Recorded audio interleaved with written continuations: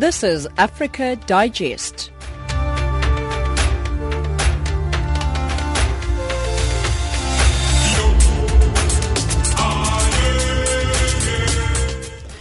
It's a hello from Ms. Phumelele Zondi, 1700 hours Central African time, right here on Africa Digest on Channel Africa, the voice of the African Renaissance. We are coming to you from Johannesburg in South Africa and on frequency 15235 kilohertz on the 31 meter band to West Africa. In studio with me is Asanda Mataonyane. There's also Wisana Matebula and Musibudi Makura. Your top stories. Mixed reactions in South Sudan over President Salva Kiir's decision to create 28 new states to replace the 10. Race relations in South Africa under the spotlight after a white woman called black people monkeys in social media. And here's Asanda Matsaonyane with the news.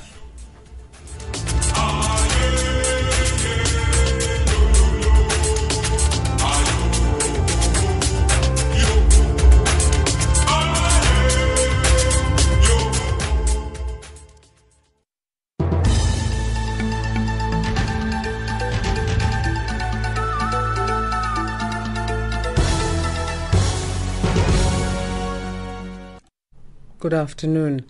German police have given the all-clear after investigating 5 items delivered to Chancellor Angela Merkel's office in central Berlin. Officers had cordoned off the Chancellery as ministers gathered for a morning cabinet meeting inside. Germany and other European powers have been on particularly high alert since Islamist militants killed 130 people in Paris on November 13. The cabinet meeting went ahead as planned. In 2010, police intercepted a package in Merkel's mail room at the Chancellery, which Interior Minister Thomas de Maizière said contained explosives sent from Greece. Also in Germany, the cabinet there has approved plans to send up to 650 soldiers to Mali.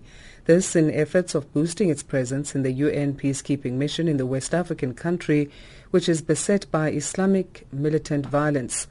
The cabinet has also agreed to increase the numbers of soldiers training Kurdish Peshmerga forces in northern Iraq. The majority of the German forces who will start going to Mali in the coming weeks will be stationed in the north of the country, which has seen an upsurge of violence by Islamist militants. Germany sent troops there in 2013 as part of a European Union mission to train local security forces. South Africa's Human Rights Commission says it has been inundated with complaints regarding racism on social media. This after prominent economist Chris Hart and former estate agent Penny Sparrow, as well as fitness enthusiast Justin van Vuren, wrote defamatory comments on their timelines about black beachgoers. The Commission's Dieketseng Diale has urged South Africans to familiarize themselves with the Constitution. Yes, since we have requested all South Africans to lodge in complaints with us, the Human Rights Commission, we will officially release the statistical information early next week. Or with regards to the media slurs and the comments, inflammatory comments that we, saw making rounds within social media that were made by the likes of Penny Sparrow. The executive director of Malawi's Center for the Development of the People, Sedep Gift Trapens, has described as criminal in nature remarks made by People's Party Publicity and Administrative Secretary Ken Msonda, in which he called for the killing of homosexual people. Reacting to the remarks, which have been widely criticized by many quarters, Trapens says rights and laws which govern the country protect everybody in equal measure regardless of their sexual orientation. Sonda posted the defamatory remarks on his Facebook over the weekend, adding that gays were worse than dogs. The Malawi Law Society has also condemned Msonda's comments and called on Malawi Human Rights Commission and police to investigate the statement and take appropriate action. South Africa's paramedics company ER24 has urged people to be cautious during the heat wave currently being experienced across the country. The medical emergency company says its paramedics have attended to several incidents involving people affected. ER24 has cautioned that severe heat exhaustion could lead to heat stroke, which may result in people losing consciousness, experiencing seizures, and going into cardiac arrest. ER24 spokesperson Chitra Bodesing. Remember to stay hydrated. Try to stay out of direct sunlight. If you are outside, seek shade or shelter. Also remember to use sunscreen. Wear loose clothing, a hat if outside, as well as sunglasses. If you are in an office or at home, ensure that the area around you is well ventilated. Do not lay outside in direct sunlight. Ensure that they are hydrated as well. Keep a close eye on babies and the elderly. For Channel Africa News, I'm Asanda Matsaonyane.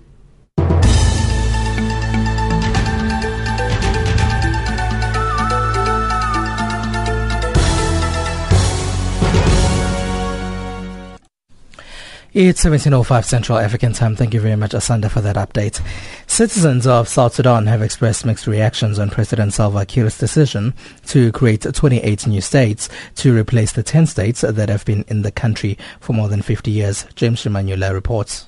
The people of South Sudan have made varying comments on President Salva Kiir's unilateral decision to create 28 new states. To make matters complicated, President Kiir has appointed 28 governors, all loyal to him, to run the states. Already the United States and its partners in the Troika for South Sudan has expressed what it describes as serious concern over Kiir's decision to replace Africa's newest nation's 10 states with the 28 new states. The U.S. and the Troika played a pivotal role in ensuring that President Salva Kiir and his principal rival Riek Machar signed a peace agreement in August last year. Also breathing fire over the creation of 28 states in South Sudan is the country's rebel leader Riek Machar, who has made it clear that the creation of the states is a violation of the agreement he signed with the President Kiir. Now let us hear voices of a cross-section of South Sudan citizens on the creation of the new states. I'm calling Nyama Clement. Creation of 28 states in South Sudan, I think that one is just a taking of towns to villages. So people are happy on that. My name is Agnes. For me, I'm happy of it. It's okay to divide the state. It's okay. Yeah, of course. They have to create peace among themselves. People have to be united because now each people are going to have their own state. My name is Lucky Samson. Yeah, creating 28 states. If President really create these states, maybe after that one, maybe some jobs, maybe job opportunities will come out, and then maybe to their citizens also. James Kenyara, I think that is a good drive towards the transfer of power from the central government to the local authorities, and that one obviously will quicken the delivery of services to the local people. For this state to be announced, it should be justified. Why 28? What was the criteria? My name is Maulana Nyangaji Sindeng. I'm really very happy. All this time, the citizens of South Sudan, they were in a position to be given this demand. And we are ready as used to stand behind our president for implementation of peace. We are very concerned and committed with the decision taken by the president for the creation of 28 states in the Republic of South Sudan. It's a good initiative by the president, but he took the decision in a, let me not say in a wrong time, but we still even we did not settle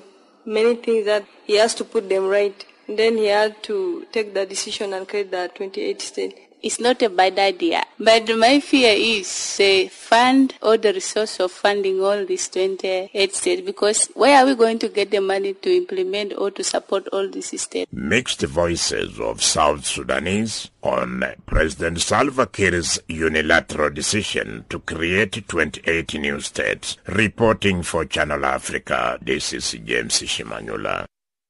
The international organization has said that the Democratic Republic of Congo has a lot to do in order to absorb its migrants from rural areas and make sure they gain a decent life in the cities. Thousands of people migrate every year from the rural areas to the cities and from provinces to the country's capital city of Kinshasa due to several reasons, including insecurity, especially in the eastern DRC. Jean-Noel Bamwenze reports from Kinshasa. There are indeed so many reasons pushing people in these countries' rural areas to migrate to different cities where they hope to improve their living situation. Those internal migration reasons include the security situation that forces so many people out of the rural areas where they do not feel safe due to the presence of armed groups to the cities for more safety, according to the International Organization for Migration. Besides this, many other people leave the rural areas or the provinces to come and live here in the country's capital city, Kinshasa, for economic reasons, since they hope to develop some business here or get a job they couldn't access in rural areas. This is the reason why the DRC government has a lot to do in order to absorb the thousands of internal migrants coming into the cities. Jean-Philippe Chauzy is the IOM chief of mission here. Kinshasa is one of those mega cities. It is part of the world's top 20 cities. We're seeing it in Kinshasa. People are coming to Kinshasa because there's economic growth in Kinshasa. There are jobs to be found, including in the informal sector. Again, for those mega cities that are growing in all parts of the world, and again, bear in mind that by 2050, you'll probably have 6.9 billion people living in cities. This needs to be managed. In other words, you need to already think about the programs or policies that will be able to take, if you want, and to absorb those migrants and make sure that everyone in those cities have a decent life. We're in the world of mobility, of migration, with about 230 million international migrants and an estimated 800 internal migrants. We're looking at probably more than 1 billion people today on the move. Migration, when it is properly managed, and urbanization, which is properly managed, is a factor of growth. People are on the move. They're very often forced to move. They do not choose to migrate. They're forced to migrate, and therefore we believe that a lot more work needs to be done. Meanwhile, so many other Congolese citizens have migrated out of the DRC since years due to several reasons, including war and different other conflicts in some parts of this country. The real number of those Congolese living abroad is not even well known, although they are estimated between 7,000 and 8,000, according to the Vice Minister of Foreign Affairs in charge of Congolese living abroad, Antoine Boyamba. Every embassy was previously using its own card, but now we have put in place a unique card, a kind of registration that will let us know those who remain Congolese, since those who register at the embassy will get the card, and this will put things clear. Most of analysts here wonder how come the DRC government doesn't know up to now the number of Congolese citizens living in other countries while they have embassies in different countries of the world. Jean-Noel Bamweze, Channel Africa, Kinshasa. Cameroon's military has been encouraging children who escaped after their schools were either burned or transformed by Boko Haram training camps to return. Some are seeking education in safer locations. The initiative comes after a UNICEF report published in December 2016 states that 1 million children lack education. Mokekinzega is in Yaoundé.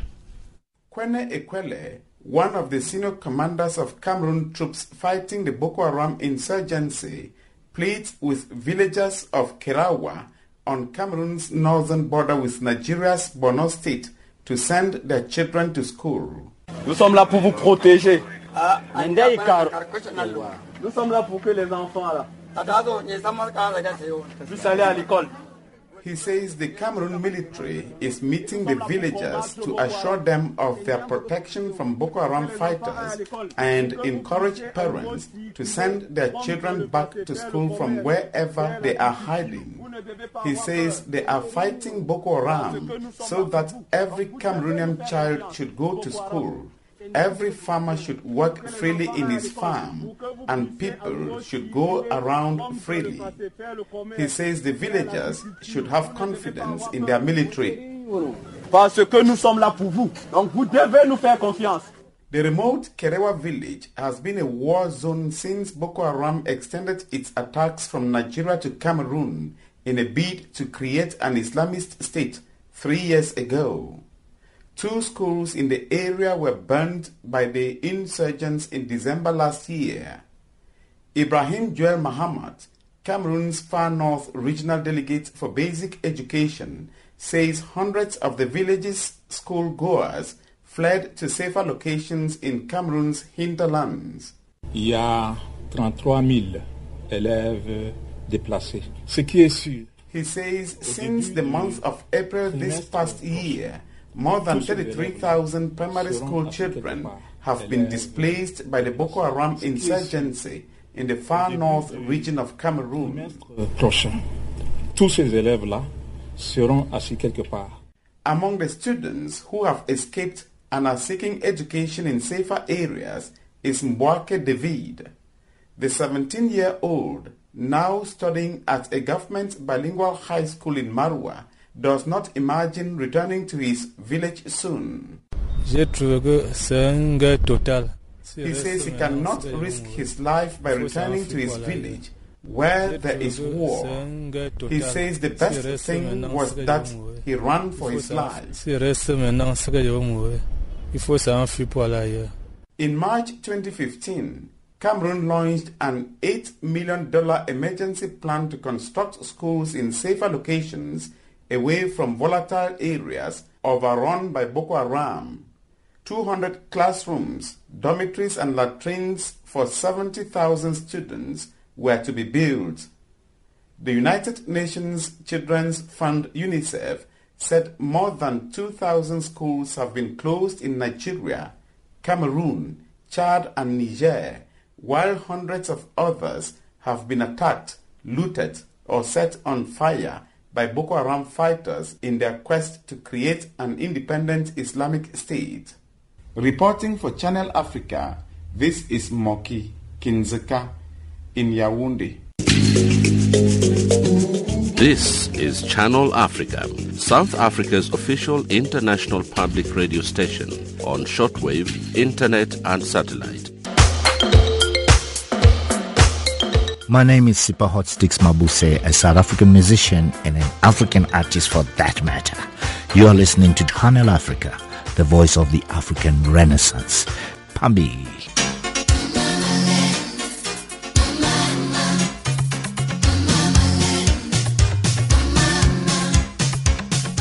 My name is Yvonne Chaka Chaka from South Africa, but Africa is my home. You're listening to Channel Africa, the voice of the African Renaissance.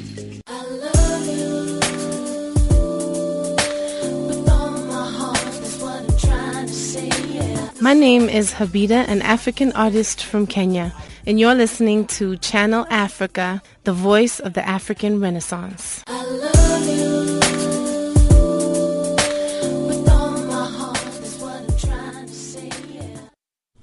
17:18 Central African Time. You're still listening to Africa Digest. With me is Phumelele Zondi on Channel Africa, the voice of the African Renaissance. A new report by human rights organization Survival International has revealed appalling suicide rates among indigenous Guarani Kaiowá people of southern Brazil as the highest in the world. The rate of self-inflicted deaths within the tribe is 34 times the Brazilian national average and statistically the highest among any society in the world. The report Progress Can Kill exposes the consequences of loss of land and autonomy on tribal people. It also reveals high rates of alcoholism, depression and other health problems. Survival International has called on the United Nations to enforce a better protection of tribal land rights. More from Sophie Grigg, who is a campaigner at Survival International. Survival's released a report called Progress Can Kill, which is exposing the devastating impact of forcing development and the loss of land or the theft of land on tribal peoples around the world. And one of the sort of key headline facts that we pulled out was that the Guarani Kaiowá in Brazil have the highest rate of suicide in the world, and because they've been forced off their land because of huge amounts of development projects going on around them, suicide is rife, alcoholism, desperation, terrible malnutrition resulting in children dying in one of the richest parts of Brazil. Of many cases where tribal peoples, when they forced off their land, and often this is done in the name of development, supposedly to bring progress to them because of racist views, really, that tribal people's way of life is in some way backward or primitive. But the efforts to interfere and intervene and bring supposed progress to tribal peoples has been devastating. And even in the world's richest countries, you see that Aboriginal peoples in Australia, their life expectancy is still 10 to 15 years lower than other Australians. The tragedy is that none of this has to happen, because actually for tribal peoples, real progress is having their land rights recognized, to be able to live on their land and to be able to make their own choices and to choose and control the sort of development they want. So it's not to say that tribal peoples don't want certain things. They might want schooling and healthcare and clinics, but they want it on their own terms and on their own land, and not have it imposed upon them by outsiders. Is the government of Brazil perhaps then accommodative of that, and, considering the fact that they do want to have all the amenities that everybody else could have, but just on their terms? Well, in some places in Brazil there have been positive stories. So, for example, the Yanomami in the Amazon, after a 23-year campaign by Survival, they had their land rights recognized, and after that there had been gold mining on the land, and the miners had brought in lots of diseases, and there was a project that worked, medical teams working with the local people on their own land now, and working with the shamans, and they managed to halve the death rate from those outside diseases. And so there are positive examples, but unfortunately not enough recognition is given to the importance of land to tribal peoples. And with the Guarani in Brazil, it's a question of political will to sign the documents, to recognize their land, and to allow them to be able to live on their land in peace. Another interesting point we see in your report is striking statistics, which include the skyrocketing rates of HIV infections in West Papua, which increased from almost no cases in the year 2000 to just over 10,000 in 2015. What can be attributed to this? In West Papua, the situation is terrible. The HIV rate there is 15 times anywhere else in Indonesia, so it's really dramatic, the problem there. And this is a lot to do with the imposition of road building, mining, logging, companies coming in and bringing in outsiders there, and the disruption of tribal people's way of life because of that. And again, a lot of this is to do with a racism and a treatment of tribal peoples as backward and needing to be developed, whereas actually it results in the theft of their land and this terrible rise in sexual diseases, and the HIV is a horrible example of that. What can you tell us about the situation in terms of the Khoisan people in Botswana as far as, development and their land rights are concerned?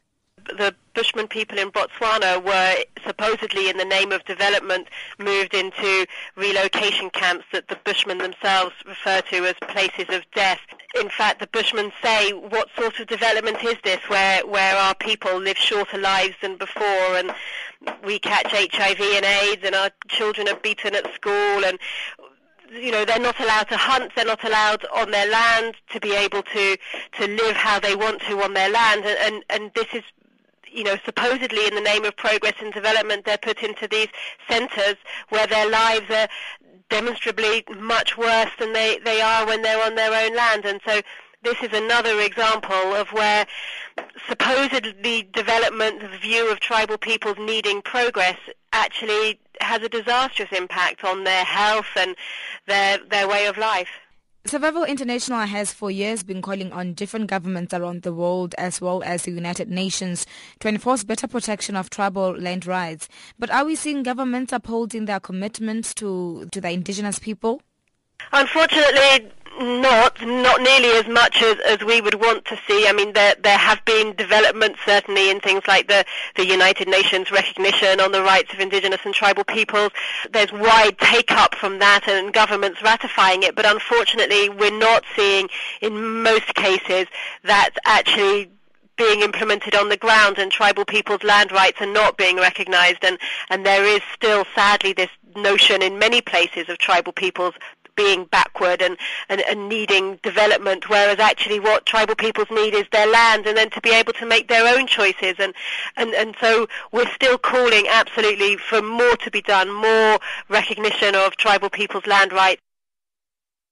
That is Sophie Grigg, who is a campaigner at Survival International, talking to Khumuto Mopolane. It's 17:25 Central African Time right here on Channel Africa, the voice of the African Renaissance. The program we're listening to is Africa Digest. With me is Siphumelele Zondi. Complaints about the inflammatory racial comments recently made in social networks continue to pile up in the Human Rights Commission of South Africa. Various political parties and the general public have lodged complaints against and amongst other economists, Chris Hart, suspended DA member Penny Sparrow and the DA's Deputy Chief Whip, Mike Waters, accusing them of racism. Waters, who is also the DA's Shadow Health Minister, posted a picture of a dog urinating on a poster of President Jacob Zuma. Sparrow, from Scottsburg in KwaZulu-Natal, made headlines after she referred to black African beachgoers as monkeys who littered Durban beaches. Meanwhile, the DA in KwaZulu-Natal has called on South Africans not to judge the party by the conduct of a few of its members. Nhlanhla Ncele. The Human Rights Commission of South Africa says it will officially release statistics of complaints made by South Africans after inflammatory racial comments made against some sections of society. This after suspended DA member Penny Sparrow labeled black beachgoers monkeys on her Facebook page. Sparrow wrote that blacks were responsible for the deaths and litter on Durban's beaches. After Sparrow's short apology, which further angered people on social networks, the public has demanded a proper apology from her. Human Rights Commission of South Africa's Diketseng Dayale has urged South Africans to familiarize themselves with the Constitution of the Republic of South Africa.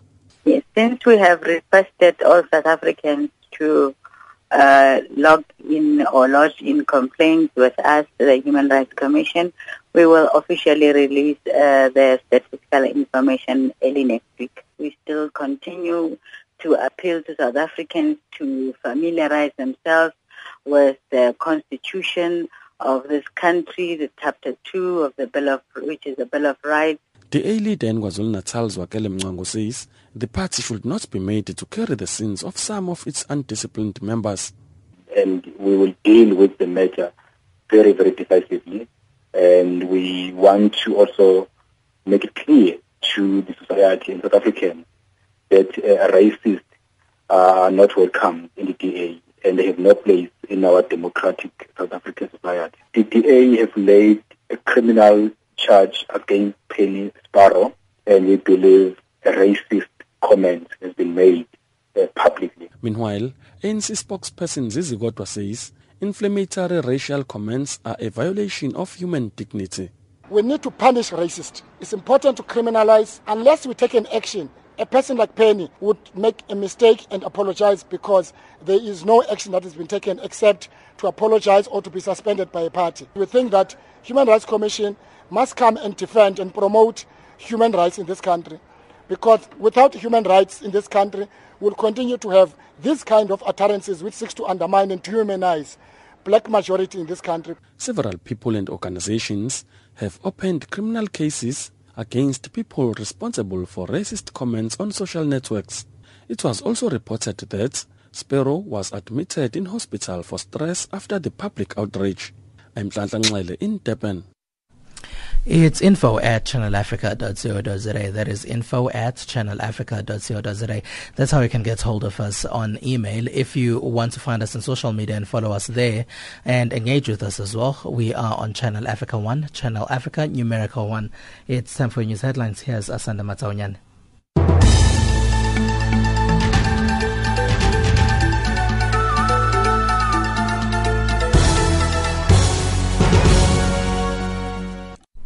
Good afternoon. German police give the all-clear after investigating 5 items delivered to Chancellor Angela Merkel's office in central Berlin. South Africa's Human Rights Commission says it has been inundated with complaints regarding racism on social media, and the executive director of Malawi's Center for the Development of the People, CEDEP, Gift Trapens, has described as criminal in nature remarks made by People's Party Publicity and Administrative Secretary Ken Sonda, in which he called for the killing of homosexual people. Your news headlines here on Channel Africa.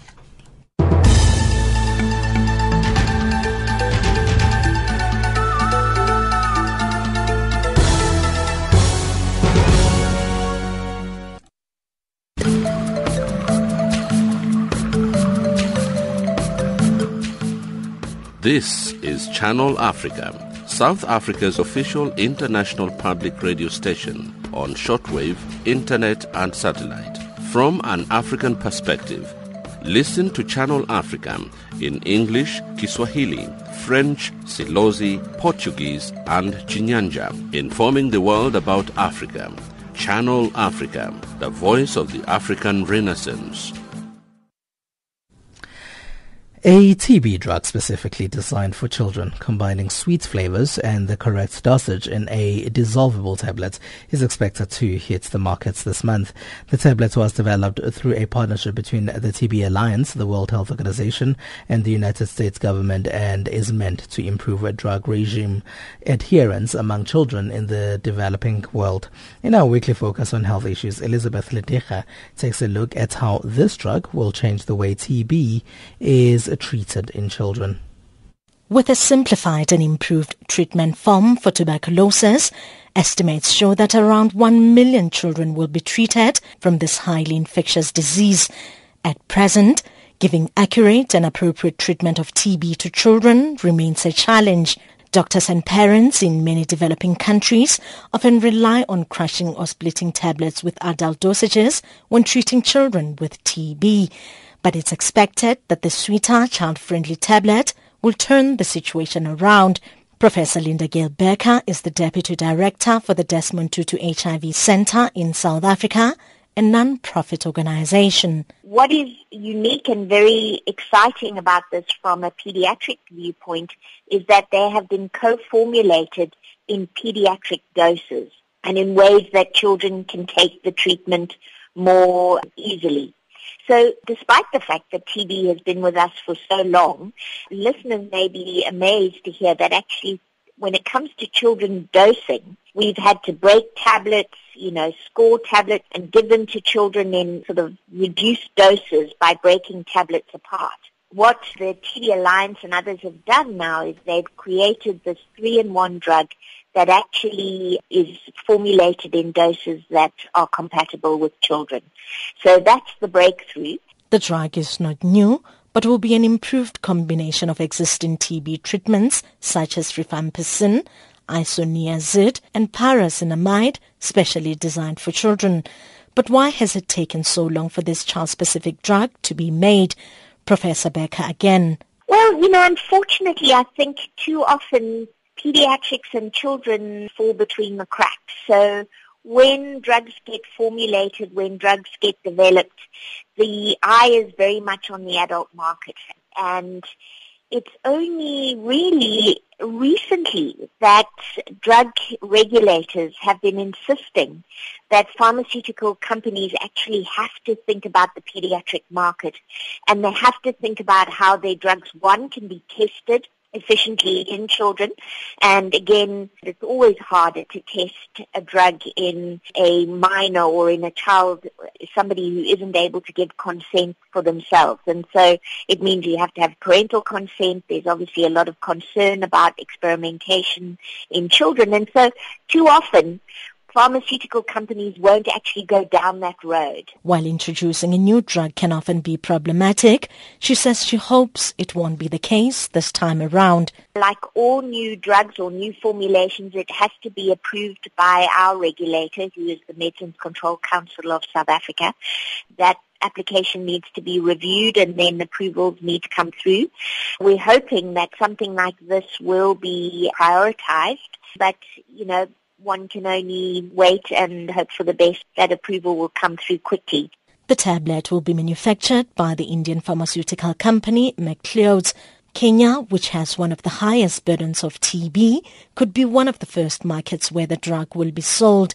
Like some experts, the International Union Against Tuberculosis and Lungs Dr. Paula Fujiwara is concerned that even with such positive developments, there might not be enough funding to make the drug widely available. We have to think broadly in terms of having governments to really put new investments in, look to our external donors like the Global Fund to increase the resources needed for tuberculosis, but also look for innovative new funding, new donors who are also interested, but also insurance schemes, et cetera, that I think that it will be difficult, but it's going to be necessary because the cost of inaction is that we don't get any better. Echoing Fujiwara's sentiments, the union's executive director, Jose Luis Castro, says the child-friendly TB drug is foolproof that countries need to invest in new tools to fight the disease. We really need to shift the way in which we work. We need to invest more in the development of new tools.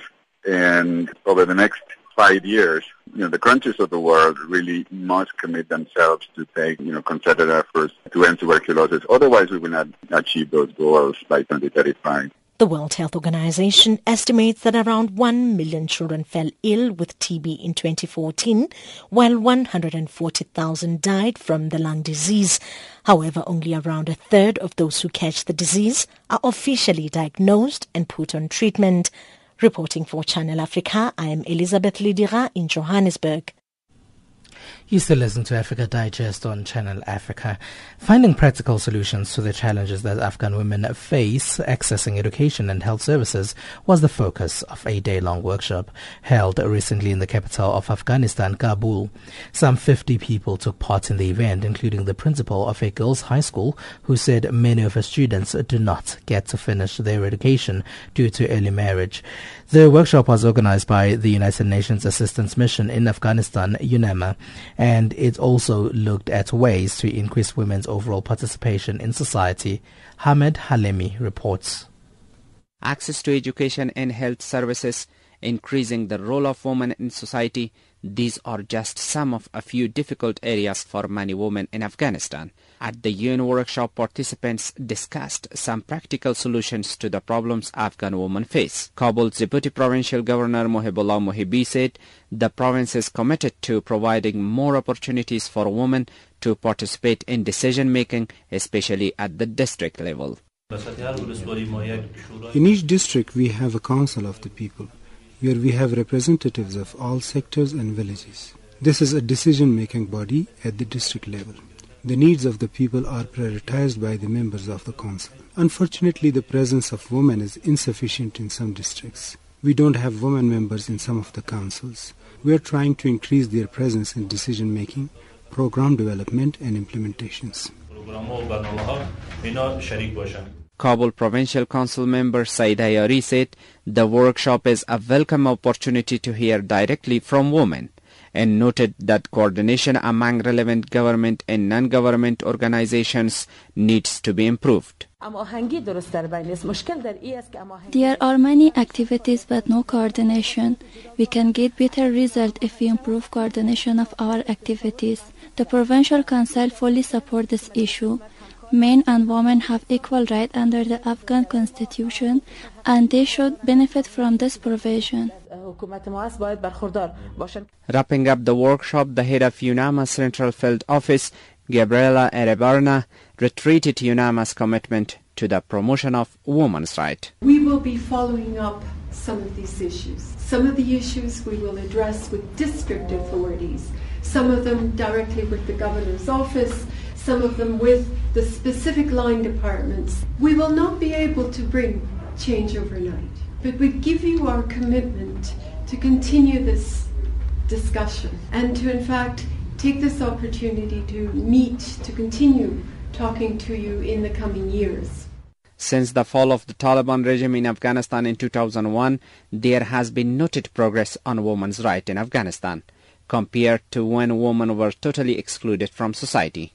There are, for example, 64 members of the parliament. The constitution sets down that there must be a minimum of 25% female representation. There are 4 women cabinet ministers and 1 provincial governor, and many women across the country are active in public life and have more opportunities. However, many women still face tremendous difficulties in their life in Afghanistan. The UN is committed to supporting their equal participation and full rule in their own country. Hamid Halimi reporting for the UN Radio, Kabul. Following the historic visit late last year by the Chinese President Xi Jinping to Zimbabwe, unlocking investment opportunities for both Zimbabweans and Chinese, a new company, Granton Merriwell, has been born and has already started producing buses. Merriwell is a Zimbabwean entity, while Granton is an automobile Chinese company. The $10 million project entails that the Zimbabwean company will be assembling buses locally using its own design and local material, but the engines and technical support comes from China. Barely a month following the Chinese president's visit to Zimbabwe, a prototype bus has been assembled and is in Harare ready for the market. According to the Zimbabwean partners, the bus would be the only one of its type built specifically for the African roads and extreme hot weather conditions. More from our correspondent Simon Nchema. He's in Harare.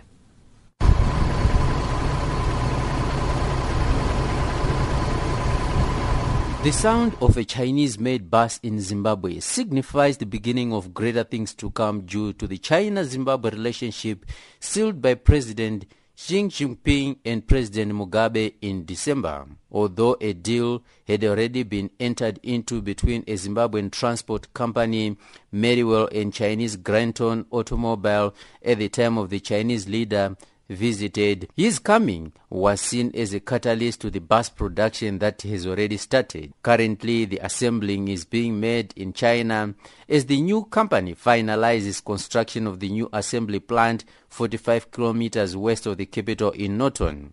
According to Norman Manyevere, the design of the buses is purely Zimbabwean but built using the machinery and technological support from Granton, a Chinese entity. According to him, this is as a result of China-Zimbabwe relations cementing the Look East policy adopted by President Robert Mugabe and his government in the early 2000s. Following a feasibility study, it was noted most buses coming to Africa and especially Zimbabwe would not last as they were not specifically made for Africa. Norman Manyevere, Chief Executive Officer of the new major Granton Merriwell, said all the designs and material on the bus were Zimbabwean. So the Chinese actually helped us in building the bus. But our main target is after we've built the bus, and this bus we've got exclusive rights to this bus. Even right now, if you go to China, if you ask about this bus, you won't find it unless it has been given an order by us. Yeah, this is the only type of bus that you can find in the world in terms of the specifications. But in terms of the concept of Granton, there are so many Granton owned by Granton. But in terms of the specification of this bus is called GTM 6120E3. Is the code that we have used for that bus. Manyevere said Zimbabwe and a number of African countries, especially in the SADC region, have lost huge sums of money importing cheap quality buses, resulting in increased road carnages. Zimbabwe is rated as one of the countries with a high road carnage due to poor roads requiring strong buses specifically designed for the African terrain and rough weather conditions. As a result, the GTM bus, the only product of its own kind in the world, has been produced. It's now got to be the fusion of our design of the chassis and the body of Granton, which is Granton Command of China, and the Merriwell concept of the chassis. So we came out with a bus called the GTM bus, meaning Granton and Merriwell. Just call it Granton Merriwell. So from there, we then changed our name to Granton Merwe. Why we changed our name is now we are now concentrating on the product, which is for Africa, which is for Zimbabwe, designed by a Zimbabwean and made for Zimbabwe and Africa as the whole. So when we did that, we then signed an agreement, a distribution agreement that you have designed, come out with the design, so you are going to be the distributor of that bus instead of just distributing their bus. So we are now distributing our own product. It was designed by Africans, by an African and by a Zimbabwean, but it was only just assembled by the European, which is German and China. Although the type of bus being produced has other parts from Germany and China, the beneficiation idea brought about this concept. President Robert Mugabe and SADC are preaching of value addition to all the natural resources from the SADC countries, and this would help boost African economy. E3 means Euro engine. It's a European 3, version 3 engine. Okay. Yes, it's a Euro 3 engine. This bus and this engine, when I talk of this bus, I'm talking of the chassis now and the engine. When it was made in Germany, it also went through some tests of some sort. And I'm glad to say, if you look into your books, into internet and so forth, it actually won the best fuel saver type of engine, the Euro 3 engine in the world.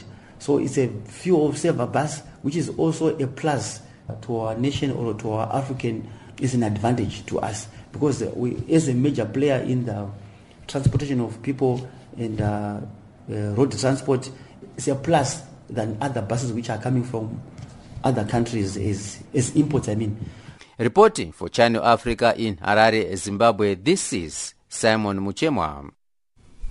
Your time is 17:46 Central African Time, right here on Channel Africa, the voice of the African Renaissance. Here's Osani Matebula. He has your economic news.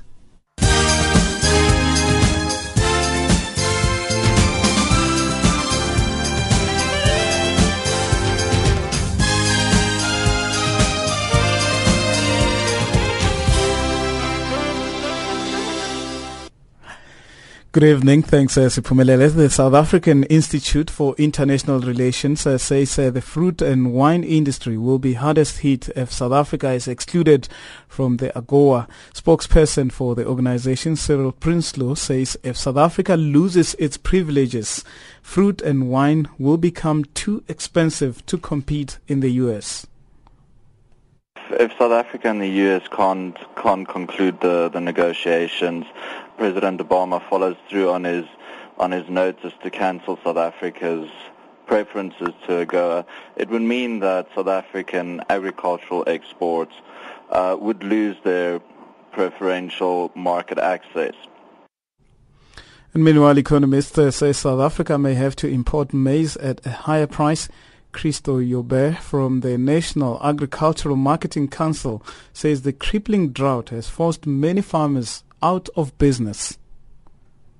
On the supply side from the farmers, there is a lot of farmers that couldn't plant. The Northwest province already came out of a very dry season, and that put a lot of strain on the bottom line and on the sustainability of the farmers. I already have heard that around about 40 farmers is out of business in the Northwest province and some also in the Free State. We're not sure what the further impact will be, but we can expect that some of our farmers will go out of business. Listed companies in Egypt are increasingly issuing bonus shares to avoid a tax on cash dividends. The move is dealing a blow to the country's drive to boost tax revenues. In July 2014, Egyptian President Abdel Fattah al-Sisi approved a 10% tax on cash dividends on the stock market as part of his efforts to overhaul an economy battered by years of turmoil. The Cairo bourse has already previously been exempt from taxes on dividends. And Algeria's foreign exchange reserves have dropped by $6.3 billion to $152.7 billion in the third quarter of 2015. This as global crude oil prices plunged. The North African OPEC member relies heavily on energy earnings, which make up 95% of total exports and account for 60% of the country's budget.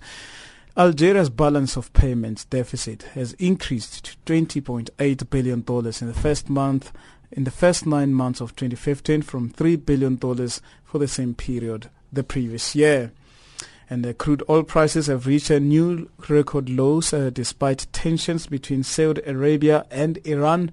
Brent crude oil has retreated almost 1% to 11-year lows. This comes as concerns over growing supply and raising stock levels outweigh tensions in the Middle East. Brent crude is currently trading at $35 per barrel.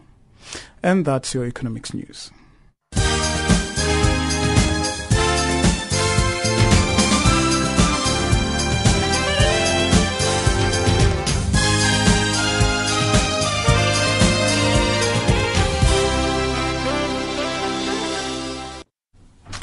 Thank you very much. And your sports news with Mosibudi Makura.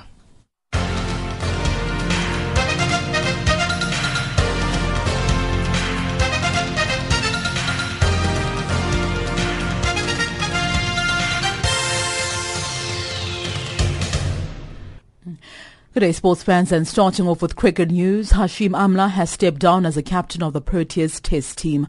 Amla was named captain of the Test team back in June 2014 after the retirement of Graham Smith. The decision by Cricket South Africa at that time came as a surprise, with many experts expecting the reins to be handed to A.B. de Villiers, who already captained the ODI side. Meanwhile, the second test between the Proteas and England in Cape Town has ended in a draw, and the end, bad light and a bit of rain had forced the players off the field. A disappointing end to a match that South Africa quite simply pulled out the fire. On to football news. The annual CAF Awards enters its 24th edition this year, and the awards gala will take place for the first time in as many years in the Nigerian capital Abuja on Thursday. The King of African Football will be crowned at the International Conference Center in Abuja amongst the trio of Yaya Touré, the winner of the last 4 editions, Gabonese forward Pierre-Emerick Aubameyang, and Ghana's Andre Ayew. Channel Africa's Tony Ban is in Lagos, Nigeria, and found this report. The biggest accolade will be the African Player of the Year, and of course that of the African Player of the Year based in Africa. The winner will be decided by votes of the coaches or technical directors of the national associations affiliated to the Confederation of African Football, CAF. The nominees for the African Player of the Year are Andre Ayew, Ghana, and Swansea, and indeed Pierre-Emerick Aubameyang, that is from Gabon, and of course he plays his trade with Borussia Dortmund, and Yaya Touré, Côte d'Ivoire, Manchester City, who we have seen, winning it back to back and back to back. Still on football news, Côte d'Ivoire coach Michel Ducier has named a strong 23-man squad for the upcoming CHAN tournament that is set to take place from the 16th of January up until the 7th of February in Rwanda. Côte d'Ivoire are camping in South Africa, where they will play 2 friendly games against Guinea on Friday and Nigeria on the 11th of January as they prepare to take on hosts Rwanda in the opening game of the tournament. Côte d'Ivoire is in Group A along with Gabon, Morocco, and host Rwanda, and will make their 3rd appearance at the CHAN tournament, having hosted the inaugural edition back in 2009 and competed in Sudan at the 2011 edition. And finally, rugby news. With the 2016 Rio Olympics 7 months away, teams which have qualified for the showpiece are already preparing for the global showpiece. Those with the means and the money have put in place a tangible plan. Big rugby nations are already negotiating for the release of some of their players who are contracted to their clubs and franchises. Such nations are Kenya. Channel Africa's Francis Muteke is in Nairobi, Kenya, and found this report. Richard Omwela, the Kenya Rugby Union chairman, has raised the red flag after World Rugby cleared Kenya Lionesses to the Olympics following the unavailability of South Africa. Kenya accepted the gesture by the World Rugby, which Omwela reckons is a lifetime dream for any athlete to compete at the biggest stage. The KRU chairman observed that Kenya Lionesses at the moment cannot hold their grounds against some of the big countries like New Zealand, Australia and England, and therefore KRU will need resources from the government and the National Olympics Committee of Kenya NOC to prepare both teams for the Olympics. Both here includes the men's side. Those are your sports news at this hour. Stay tuned to Channel Africa, the voice of the African Renaissance.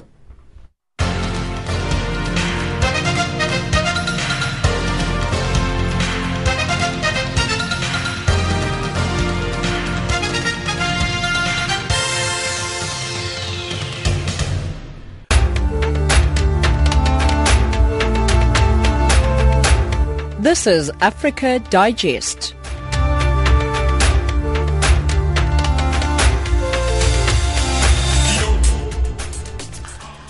Your time is 17:54 Central African time. Let's take a look at our top stories. Mixed reactions in South Sudan over President Salva Kiir's decision to create 28 new states. Race relations in South Africa under the spotlight after a white woman called black people monkeys. And that wraps up Africa Digest for this hour. From myself, Siphumelele Zondi, producer Lebo Munamahulu, technical producer Catherine Malika, and the rest of the Africa Digest team. Thanks for listening. For comments, send us emails, info@channelafrica.co.za, on SMS +27823325905 +27823325905, and on Twitter, Channel Africa 1. We leave you with Ringo Madlingozi, Sondela.